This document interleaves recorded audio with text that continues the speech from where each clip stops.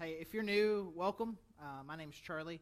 I'm the lead pastor here. Really glad that you're with us, and we are in the middle of a series looking kind of at this faith journey of a guy named Abraham. And if you've been confused over the last couple of weeks, all right. Like for the first several chapters, it refers to him as Abram, and then you're going to come back next week, and all of a sudden he's going to be Abraham. You may, what's up with that? Well, in Genesis chapter 17, which is kind of the chapter before what we're talking about, between what we're talking about this week and next week, God reaffirms his covenant with Abram and kind of gives him this new name.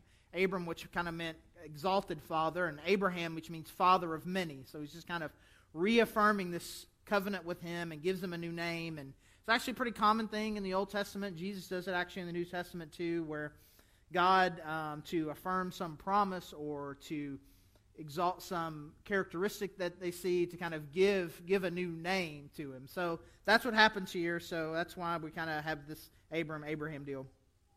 Well, we've been kind of following his faith journey. It's a real interesting story. It kind of starts off 2 weeks ago for us in Genesis chapter 12, where Abram, man, he was just this dude.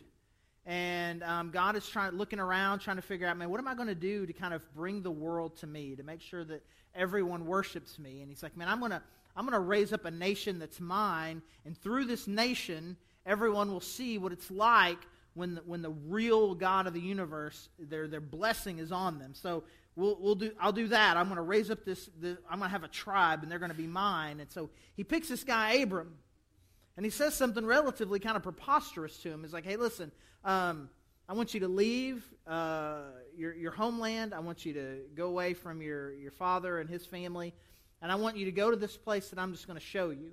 And I'm going to make this covenant with you. You follow me. I'm going to make you into this great nation. And he's a relatively older guy by now and doesn't have any kids.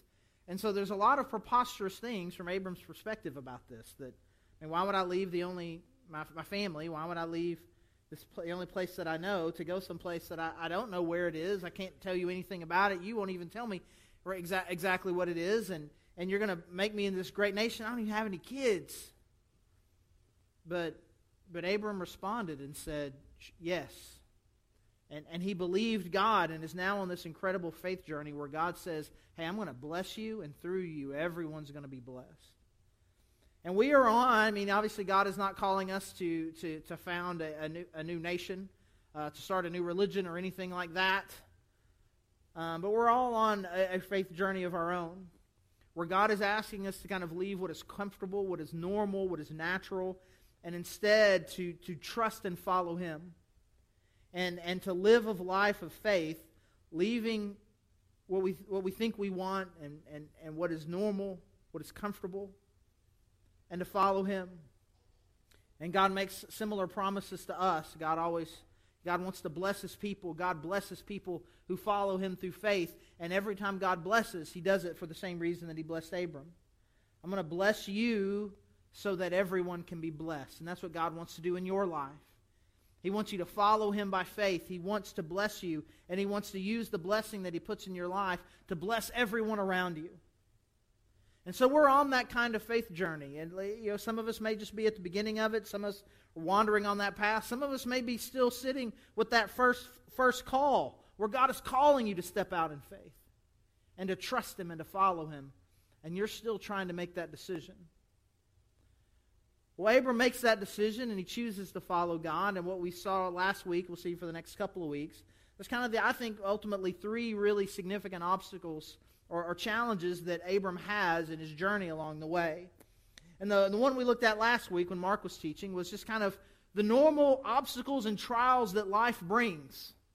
He probably had it in his head, and most of us do as well, that if I follow God and do all the right things, God's going to make everything work out great. And Abram learned very quickly that wasn't the case. I mean, he goes and follows God, and next thing you know, there's a famine in the land. But rather than choosing in the midst of an obstacle to continue to trust and follow God, he comes up with his own plan. It's like, well, we'll just go to Egypt. God never told him to go to Egypt. God told him to be here. So that wasn't a good idea. And he gets to Egypt, and he's worried that they're going to kill him and steal his wife. And so he lies and says, it's not my wife, it's my sister. And that goes bad. And we see him in the normal, in kind of living out just kind of the everyday trials that life can bring. He chooses to follow his own ideas rather than to trust God. And so we have to get over this idea that somehow that a life of faith of following God is going to be obstacle-free. That's not true. But when they happen, we need to be people who are trusting and following God. So that's the first thing. And the second thing we'll see today in Genesis chapter 16, starting in verse 1.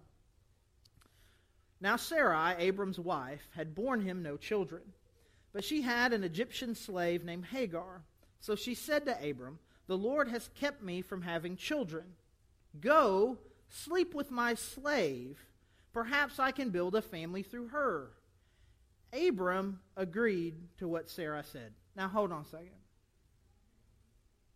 Now, you don't have to be a Bible scholar. You don't have to be a literary major to know that this is about to be a bad story.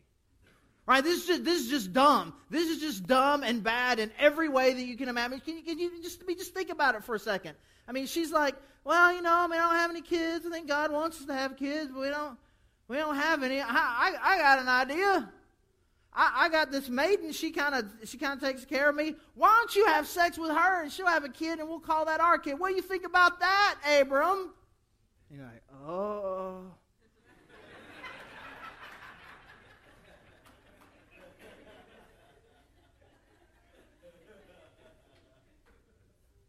Man, it's just not going to be good.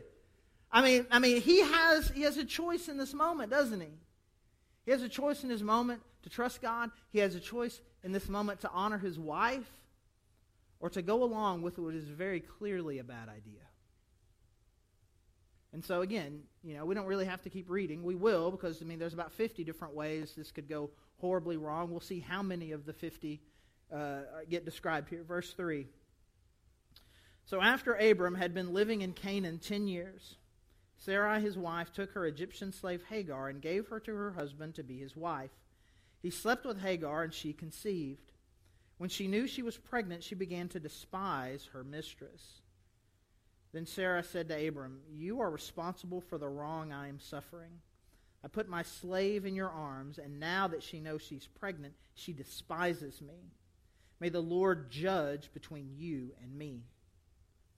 "Your slave is in your hands," Abram said. "Do with her whatever you think best." Then Sarai mistreated her, so she fled from her. The angel of the Lord found Hagar near a spring in the desert. It was the spring that is beside the road to Shur. And he said, "Hagar, slave of Sarai, where have you come from and where are you going?" "I'm running away from my mistress Sarai," she answered. Then the angel of the Lord told her, "Go back to your mistress and submit to her." The angel added, "I will increase your descendants so much that they will be too numerous to count." The angel of the Lord also said to her, "You are now pregnant, and you will give birth to a son. You shall name him Ishmael, for the Lord has heard of your misery. He will be a wild donkey of a man. His hand will be against everyone, and everyone's hand against him, and he will live in hostility toward all his brothers." So, it was clearly a bad idea. It was a bad idea when Sarah had it, and it was a worse idea when Abram agreed to it. And again, it goes bad in all the ways that you think that it would. So he goes and has sex with this slave, which is a terrible idea in the first place. What are we doing with slaves in the first place? There's just so much to not like about this story, and there's so much about what's going on here. It's like, this is terrible. And then she gets pregnant, and then Hagar starts to resent Sarah. Like, yeah, of course she does. Like, she's a human. She's a person. She didn't want this. She didn't ask for this. She didn't get any choice in this matter. This just happens to her. And now I'm pregnant with this dude's kid that you're going to want to say is your kid. And she's just mad. And so then Sarah, and I was like, what are you mad at me for? This is not right. And then she goes to Abram. Abram, look what you did. Who saw that coming? Look what you did to me. This is on you.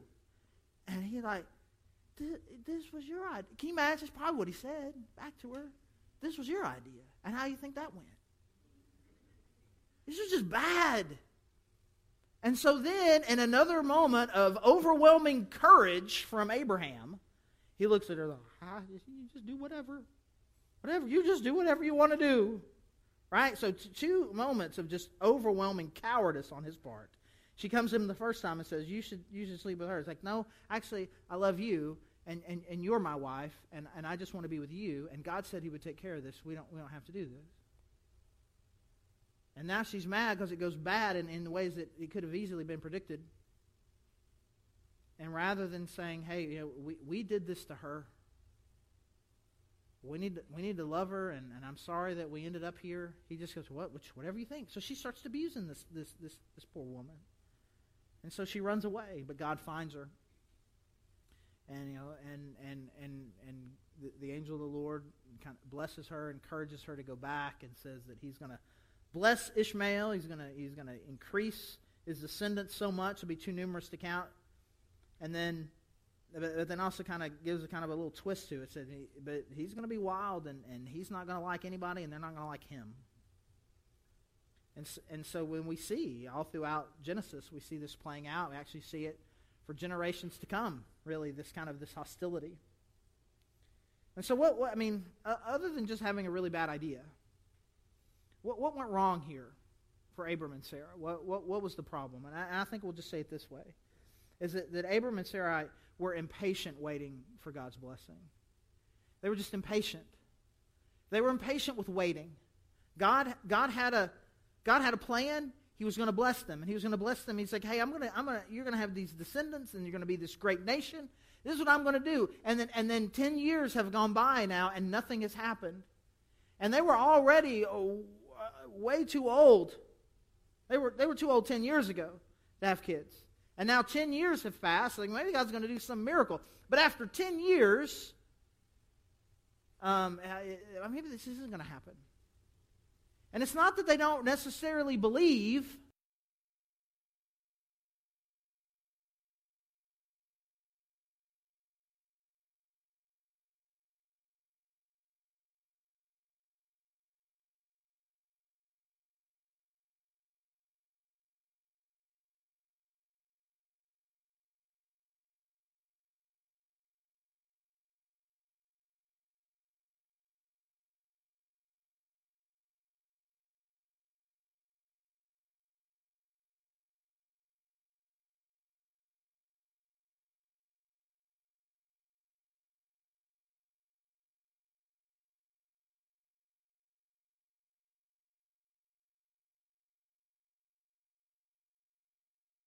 Friends jumping off a cliff, right? Hey, just because a lot of people are doing it doesn't make it a good idea. And in fact, it's the exact opposite of what God said he was wanting to do in Abram and Sarah's life. I don't want you to be like all of them. What I'm going to do is I'm going to set you apart. And if you live according to my principles and what I want to do and what I'm saying where life is, you're going to shine. But instead, he chooses in a moment to do something that seems right because everyone around them is doing it. It's kind of culturally accepted. And he chooses in that moment to be impatient with God and again loses his real trust and faith in God. And so rather than continuing to be patient, rather than continuing to trust in God, they come up with their own plan. And again, in retrospect, I'm sure it did not take Abram very long to realize it was a dumb plan. And we can look at it and see that it's a dumb plan. And what I want to say to you is this, is that your plans are just as dumb. Can I say that? Is that okay? Can I say that and we still be friends? We're friends. We'll still be cool, right? The things that we come up with, they're just as dumb. God says he wants to bless you. God says he wants to do something amazing in your life. He wants to do something amazing through your life. He wants to forgive your sins. You have this relationship with God through Jesus, and you'll follow him. And he says he wants to bless you. He wants to prosper you. We may not have quite as specifics on what blessing and prospering looks like Abraham did, but we know that God's hand and his favor is going to be on my life, and he wants to use that favor to bless the world. I can know that for sure. But sometimes it just doesn't play out the way that I think that it should, and it just doesn't seem to be going the way that I believe that it should. And then we get impatient. And then we come up with really, really dumb plans. You hear people say this sometimes. don't you think God wants me to be happy? And if somebody starts a sentence or an idea, conversation with that phrase, don't you think God wants me to be happy? You know what's coming next. Idiocy. That is only a preamble to a really, really bad idea. I think God wants me to be happy. And that is why I have chosen to be unfaithful to my spouse. If you only knew how he treated me, if you only knew how long it's been since she had sex with me. And God wants me to be happy. God wants to prosper me. I know that. And so if I have to cut corners and do some things that are ethically a little ambiguous in order to do that, I'm going to take the money, I'm going to give some of it away, so I'm not being completely ethical. It's common. This is the way our business works. This is kind of our industry. It just kind of works like this. It's common practice. I know that God wants me to get married. He wants me to have a family. And then you become so desperate to date someone, you'll date anyone. You become so desperate to marry someone, you marry anyone. You have this pain and unease in your heart, and so you begin to medicate it with a series of really bad habits. And it starts with this idea of, I think God wants me to be happy. He wants to prosper me. He wants to bless me. And currently, right now, I'm not feeling it. And so I come up with a really, really dumb plan. And obviously, I would like to suggest that there's a huge gap between God wants me to be happy and God's desire to bless and prosper you. But even if I just accept the premise, and we'll change bless and prosper to happy, you have to know that happy is not found living a life outside of the boundaries that God has called us to. That's where misery is found.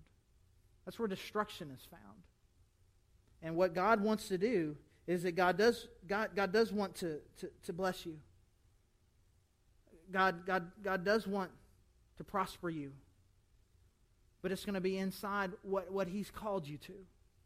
It's not going to be stepping outside of the boundaries. It's not going to be found in that affair. It's not going to be found in cheating the rules. It's not going to be found in selfishness and greed. It's not going to be found in dating or marrying someone that you know is outside of who God would want you to have. But we grow impatient. And I remember this in my life. I was 28, and I was finishing up working for this college ministry, and I felt like God wanted me to be a pastor, and I've told the story in varying versions before, and I was working part-time at the church I was attending, and it was going really well. I was kind of overseeing the small groups. It was going well, and they were looking for somebody full-time. I'm like, man, I'm doing it part-time. It's going really well. I'm right here, and I applied for it, and they wouldn't even interview me because I was too young and I didn't have a seminary degree, and it devastated me, and it made me begin to feel like, well, maybe I'm wrong about this thing that God wants for me, and I began to get overwhelmed, and I was devastated, and I needed somebody or something to tell me that I was good enough. And this guy that was a friend of mine who had also worked for this college ministry, but had become a pastor, was moving to St. Louis to become a pastor. He's going to start a brand new church. And he comes to me and he says, hey, I'm going to plant this church in St. Louis. I think you'd be a great small groups pastor. You should come with me and do that. And I'm like, that's a great idea. And it's going to be their face because we're going to be awesome and we're going to show them how church is going to be, oh, you're right. I am good and you're good and we're going to be great. And the guy that I worked for in the college ministry who discipled me in college, who also happened to disciple this guy when he was in college, he takes me out to dinner and says, this is a really bad idea. This is a bad idea. I like him and I like you, but this is not going to work. And here's all the ways it's going to go bad. I'm like, what do you know? I mean, you're just trying to keep me here with your thing, and I no way, you don't even know what you're talking about. Thanks very much, right? So then I go to seminary, and I finish up school there, and I'm telling some of the professors kind of what my plan is.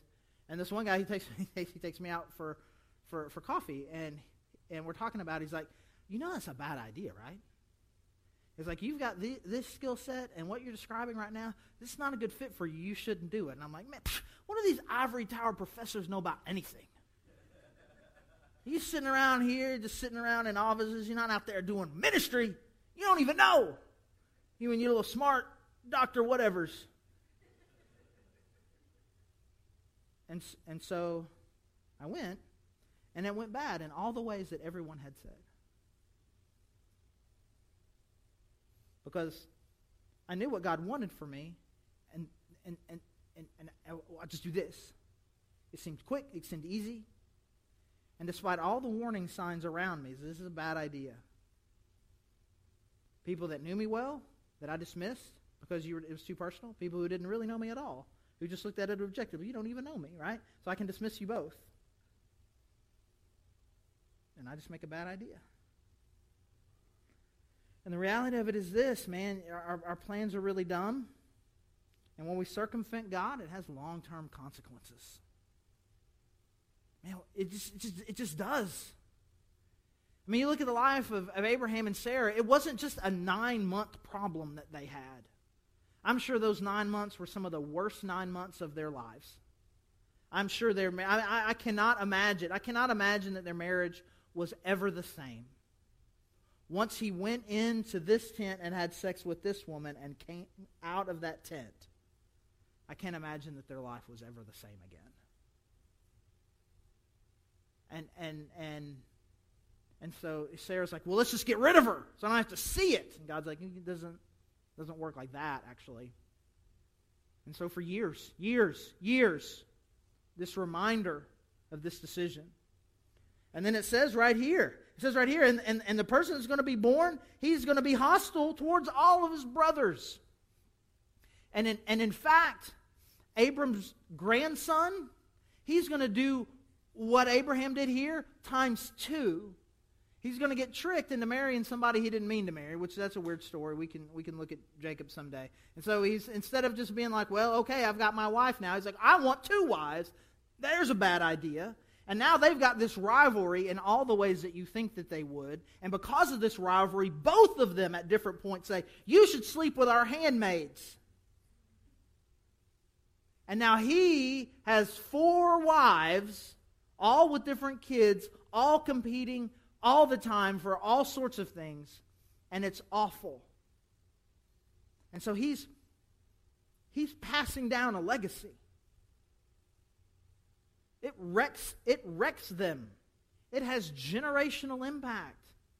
And in fact, this might sound more political than I mean for it to. I hate that everything is political. But the founder of Islam, the guy named Muhammad, he makes the claim that he is a descendant of Ishmael. Now, whether or not he is or is not is really irrelevant to the point. The point is that he viewed himself as taking up this mantle of hostility. And we have seen this play out. This hostility is a generational thing. And it has gone on and on and on. And the same thing with us. These moments where we choose the immediacy of pleasure. When we choose this moment to do what is easy or simple. When we it has impact. Now here's the thing. I don't want to scare you. I don't want to scare you too much, right? I want to scare you just enough. Because the reality of it is, at any point I could have said no and said, man, everybody I'm talking to says this isn't a good idea. I wish you the best. It would save me 4 years of just soul-crushing life, where I ultimately ended up being fired and told by the same guy who had given me the affirmation several years before, where he says to me, you know what, you're no good at this, you never will be, you should never be a pastor again, you'll never be any good at it. Man, that's had impact on me. I still carry that around a little bit. It's devastating. And most of the decisions that we make where we choose to step outside of God's plan and we choose the thing that we say is going to make me happy, we choose our own dumb idea, it has impact. It has impact in my own life, in my own soul, and the people around me. It has impact on my kids, will have impact on their kids. It's serious. And it should be a check. It should be at least one step that we take. It's like, well, I want to be happy, comma. But at least think about it before we step outside of the parameters that God has kind of laid out for where life is. These are things, the rules, the parameters, the laws. These things are not meant to restrict the blessing. It's the path to the blessing. And if we view them as things trying to restrict me, and the only way to experience the blessing is to break out of this, I know God wants blessing, but it's not here. It's got to be here. It's the path. This is where the blessing is. And when we step out of that, we open ourselves up to some issues, to some problems. Again, I want to scare you just enough.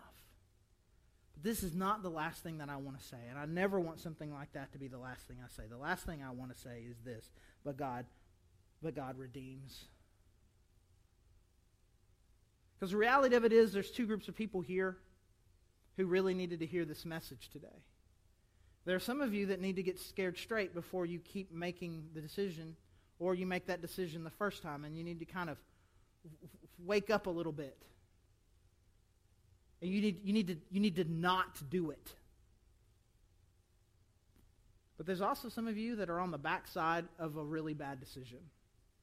There's a point in your life where you did something where you know you stepped outside of what God wanted for you. You chose something that was quick and simple and easy. And sometimes it can feel like that now God has put you on the shelf. But what we'll see in Genesis chapter 17, the very next thing that happens with him, is God reaffirming his promise to Abraham. He didn't come to Abraham and Sarah, it's like, you blew it. You blew it. You had your chance. You could have done it. You could have done the thing that I asked for you, but you chose to follow your own path. You're done. I'm going to find somebody else. I'm going to give them this land. I'm going to give them this blessing. It wasn't like that at all. God reaffirms his commitment and his love to Abraham. And he comes directly to Hagar and gives and shows her compassion and love. And the blessing that God promised to Abraham, it still came. Now, too often, what happens is that we choose to live a life where we believe one of those two things is true. I believe that once I make a bad decision, that there are long-term consequences to it, and I allow guilt and shame to overwhelm me to where I never will again experience the blessing of God. Or we choose to believe, well, God, he's real nice. He forgives stuff, and if I do this a little bit and it turns out to be a bad idea, he's going to make it. He'll make it better. It'll be fine. And so I'll take the risk with my bad idea. And somewhere between these two is believing both of them and saying, hey, before I do something, I need to make sure that this is within what God wants from me. That this is in line with the blessing that he has promised for me. If this is where life is, I need to make sure I'm following that. I need to be serious about this. But I am not going to allow myself to be so overwhelmed with guilt and shame that I forget about Jesus. The Jesus who saw us in the middle of all of our worst decisions and said, I got to do something to help them. And he gave his life so that we could be forgiven and restored into relationship with God. And that heart and that attitude of Jesus does not change no matter where you are and what you've done. So I don't know. I don't know which one of those two groups you might feel like you're a part of. But if you are on the verge of a really bad idea, pray that you will seek wisdom from others and follow that wisdom before we do something that will wreck us. And if you find yourself overwhelmed by guilt and shame, know that the love of God is there, and His forgiveness, repentance, it's right. Repentance, and God will forgive. That's why Jesus came and died for you. Because it just seems like this, at least true in my life. It seems true for a lot of us. It's the dumbest things that I've ever done that God seems to use the most in the lives of other people. Those 4 years in St. Louis when a lot of bad things happened externally and internally in my heart, God used it a lot to grow me up. And He's used a lot of it to kind of help me help other people in very similar kinds of situations. And God's always looking to make things, to bring life to dead things. So don't give up hope. No matter how far you've gone, no matter what you've done, God is there. So let's just respond to God. We gotta do that through worship. The prayer team would love to pray with you if you need prayer. Communion, prayer candles, the cross is available, all ways to respond. But let's pray for ourselves and each other that we will avoid the really dumb moves, and that we will all experience the healing and forgiveness of Jesus for those of us who have already done it. Let's pray. God, I thank you for this story. I thank you didn't leave it out. God, I thank you that the worst moments of the best people are found right here. And so, God, I pray that we will be just the right amount of scared.